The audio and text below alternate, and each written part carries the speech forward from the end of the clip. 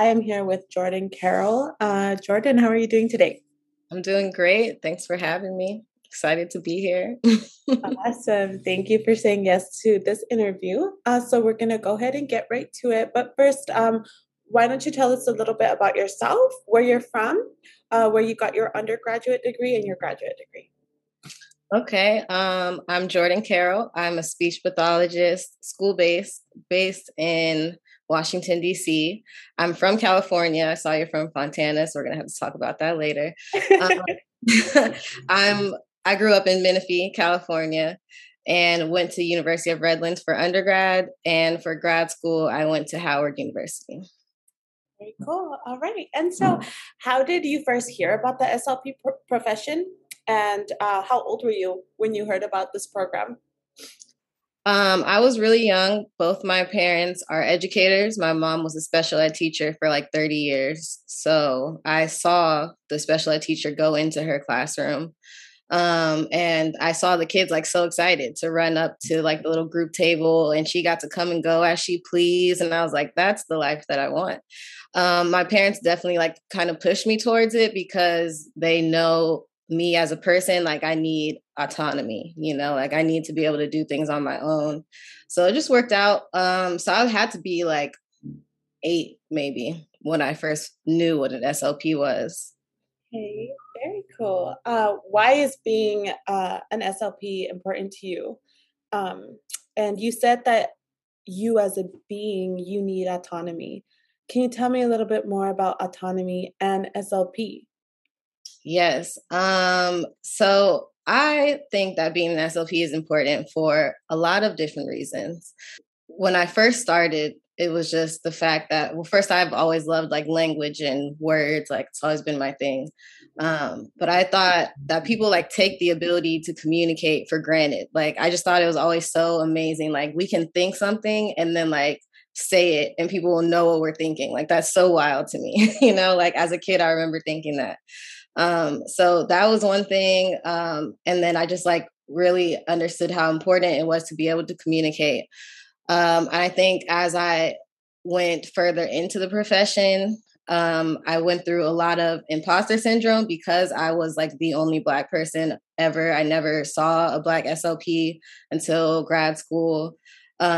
But like at the same time, it made me realize like how important it is that I do become an SLP, because like I know that obviously all these SLPs are not only treating white people, white children, and I know that I can relate to like people of my culture in a way that nobody else can. So that was really important to me. Autonomy, I think that for me as an individual, I just am like, I don't like authority. Like I don't like having to answer to people. I like to be on my own schedule. I like to do what I want, basically. I've just always been that way. And I think I get that a lot. As an SLP, I work in a school, so it's a little bit more difficult as like it would be if I was like at a private practice or whatever. But I work for a contracting company that contracts into the schools. So I do still get a little more autonomy than I would if I was like a direct hire employee. So that's cool. I really enjoy it. But like still, I couldn't be out of school for long, I don't think. Yes, okay. So you had mentioned imposter syndrome through your journey of academia. Do you feel like higher education has given you more healing or more trauma? No healing. I don't think, actually, no, let me take that back. Had a lot of healing in grad school because I went to an HBCU. I went to, which is a historically Black college or university. I went to Howard, and like I said, it was the first time I saw Black SLPs. It was the first time like I saw people, period, in a position that looked like me, acted like me, listened to the same music, like we're into the same things. And like I could be myself. It was like in grad school is when I stopped code switching. Like I no longer code switch now because I know that I can be a professional and be myself. So that was healing. But other than that, definitely harmful. It was a very harmful experience. Undergrad was like, I would definitely say one of the top worst experiences of my life, just because like it was the first time I experienced like overt racism and just like microaggressions daily, like all day, every day. So that was harmful. And then like in undergrad as well, I was told like I couldn't do this profession. I should look into doing other things. Like I was just discouraged. So yeah, I would say it was harmful. Yeah. So you did identify a couple disparities in the program, but my next question is similar. Are you able to identify like maybe the top two, top three most harmful disparities that you saw in higher education in general? And after you name that, are you able to see a similar parallel in the BIPOC students that maybe you serve in the school setting? Yeah, I mean, I see huge differences. First, in undergrad, like I said, my school was 3% Black, Mm. which is the same as the profession is now. So it was just like I was very alone. I had one professor of color, and she was just like extremely dismissive. So that was really harmful too. And then like so yeah, just not seeing like not even anybody look like me, like any people of color. Like that was huge. And then I see just like the difference in what is the word? Like funding, accessibility, like white people have everything. Like it's so crazy. Even like in just like the difference between my undergrad, which was like a small private school, versus Howard, which is like a literally historical university. Like the difference in just resources that we had. Like, I had way more resources in undergrad at this small private school with, I mean, it has history, but it's like white history, you know? So it's like, no, seeing that. And then on top of that, I definitely notice it now with my students because I work at two different schools, and one is predominantly white and one is predominantly Black and brown. And it's just the same thing. Like they just have so much opportunity at the predominantly white school. Like the parents have so much free time. They have like, they get into these amazing preschools. They have all these after school activities. Like it's just a whole different lifestyle. And my kids at my predominantly Black and brown school, it's like they all have a very different experience. Like there's kids that don't show up with jackets when it's 40 degrees in the morning. There's parents are struggling. Like every parent I've talked to has explained to me in some way or another how difficult of a time they've been having throughout the whole pandemic. And the other school just does not seem phased at all. Like it's so interesting. I definitely see differences. Thank you. So a lot of SLPs, especially in my program, we are predominantly it's predominantly white, but it's also Latino and Indigenous. Okay. However, the Latino and Indigenous group, we went out to the field as SLPAs first. And then we kind of heard about this profession. You were 8 when you heard about this profession. I feel like this profession, you're either born into it or you hear about it in school, like in college, if you make it that far. So how do you think, or what would you suggest to SLP programs across the board on how to be more inclusive? Do you Yeah. have any ideas? Have you ever thought about that? I think about it all the time. And what you just said is 100% correct. I literally do not know a person of color who became an SLP that didn't hear about it from family. No, that's really it. That didn't hear about it from family. I don't know one. And that's wild. Like if we didn't have one family member to tell us or show us this profession, like we would not be here. And everybody else, like you said, through school or like volunteering somewhere, like it's always another story. So I think the first thing is money. Like obviously it's money. Like if it didn't cost me, like I'm in over $100,000 in debt from student loans, and people of color graduate with the most student debt. If there was a way to combat that and not have these expensive.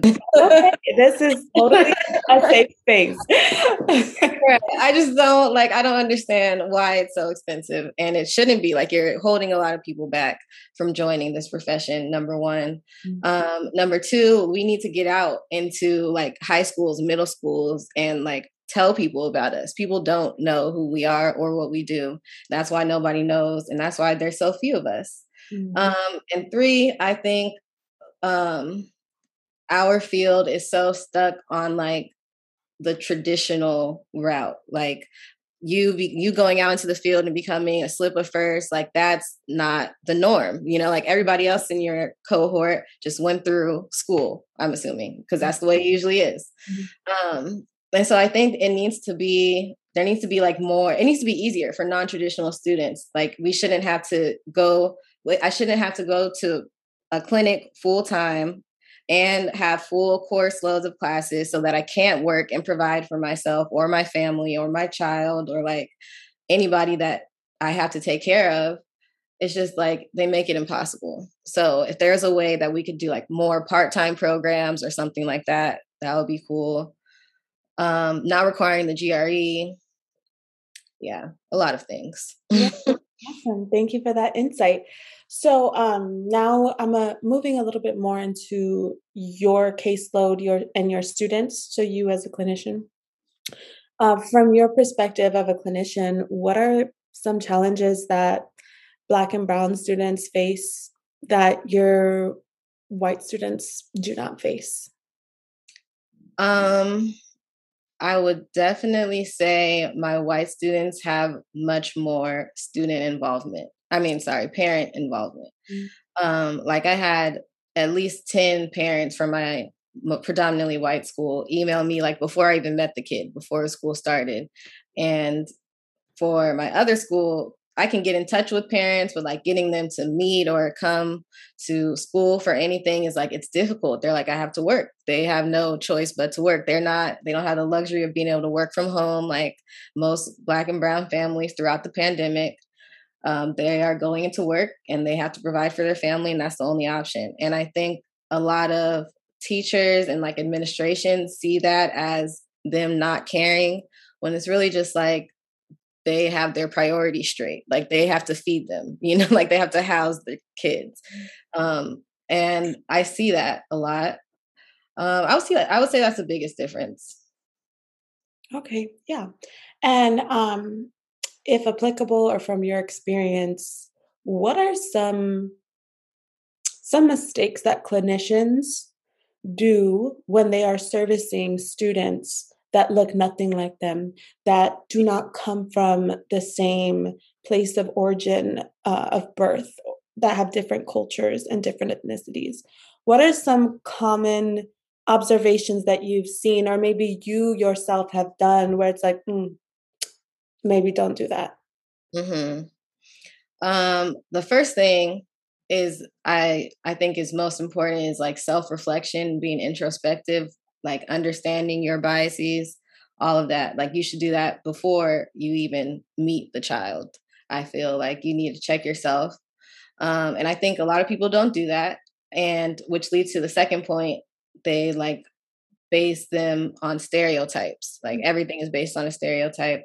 I just saw a post from Ianessa Humbert about this person that said like, oh, Black people don't like to get like the PEC tube or something like that. Just like grouping all Black families into this one thing that clearly is going to impact their health in one way or another. Like, you can't assume just because of somebody's race that this one thing isn't going to work or they don't want it. And I see that happening a lot. And also really important is like the materials that people choose, like why they're just not culturally responsive. I think when you are looking at materials and you don't see anybody in them that looks like the child you're serving, that should be a red flag. And I think people overlook that a lot. Yeah, absolutely. You said that through your journey of higher education academia, there was a lot of pain, a lot of trauma. Do you see your students go through that pain and trauma? If you do you implement a space of healing in your sessions? It could be an activity, it could be affirmations. Do you do that?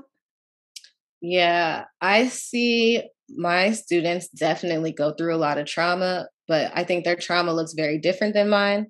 Especially, I'm mostly speaking about the students that are people of color. Mhm. Um, their trauma has to do with like their environment usually, and not at school because they're surrounded by people that look like them for the most part. Mhm. But we for sure do a lot of like healing spaces. We do like feelings check-ins before anything, and then we always end the session in the mirror with affirmations.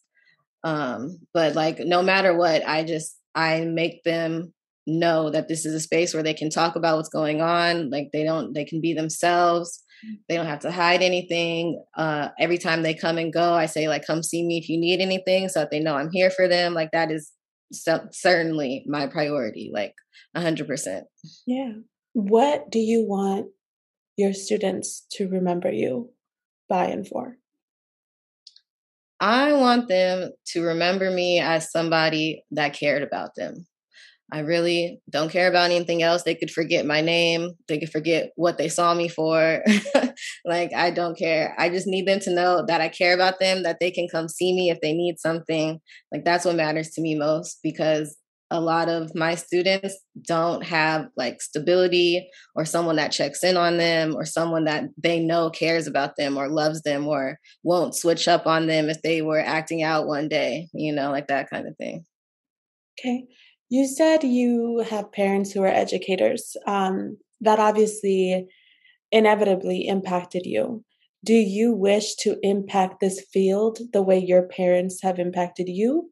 Or are you just going about your day trying to do the best that you can with the time that you have? I think both. I think a motto that I live by is do what you can with what you have where you are. And I think that I do that. And I also realize that by doing that, I can make an impact on the field. So, like when I started social media, it was only because of my experience and knowing like I don't want any other like SLP or future SLP of color to go through this thinking like they're the only one or that nobody else is out there, that it's impossible, that they have to listen to the people telling them that they can't do it. Because I know that so many of us have had those very same experiences. So I started it like I want people to see a black face. Like I'm just gonna put myself out there. I don't know what I'm gonna talk about. Like didn't matter. And then like all these things started happening. George Floyd was murdered and everybody was waiting for like organizations to speak up and Asha did not say anything at all. And then like 8 days later or something like that, they put out a statement that was trash, like didn't mention his name, didn't mention police brutality or anything that happened, didn't mention anything about like Black ASHA members, like nothing. So then I was like, all right, well, now I know what I want to talk about because like this is trash. Like somebody needs to say something. And I think like through that, I found my voice and like really just was like, I need clearly what I have to say is important and my experience is important. And I want to share my story. And I want the things that are important to me, I need other people to know about because I need them to be important to them. Like I Mhm. need these things to matter around the field. Mhm. So that's the impact I want to make. I like to challenge the status quo and change things for the better, especially for people of color. After discovering your voice, do you feel like you have had more nights of healing um, as you as a person as well as a clinician? Do you feel like you are being heard? Yes and no. I feel like I go back and forth. I've had very healing nights. Like I like days or when like people tell me like I've made an impact or how something has changed or they've learned something from me. Like those are days where I'm like, this is like I'm doing something. This is worth something. These people are not having my same experience. And that's literally why I'm here. But then there's also days where like I get like negative feedback or I feel like I'm not being heard for like or nothing is changing and I'm like why am I doing this? So I think it goes back and forth. Okay. Well, thank you so much. And I just wanted to say on this interview that, again, I found you through social media. I think you're breaking serious barriers. You have inspired me personally in my private, when I was working in a private practice and in a school, to speak up. So your work is impactful. Thank you so much for taking the time out of your very busy day for this interview. Thank you.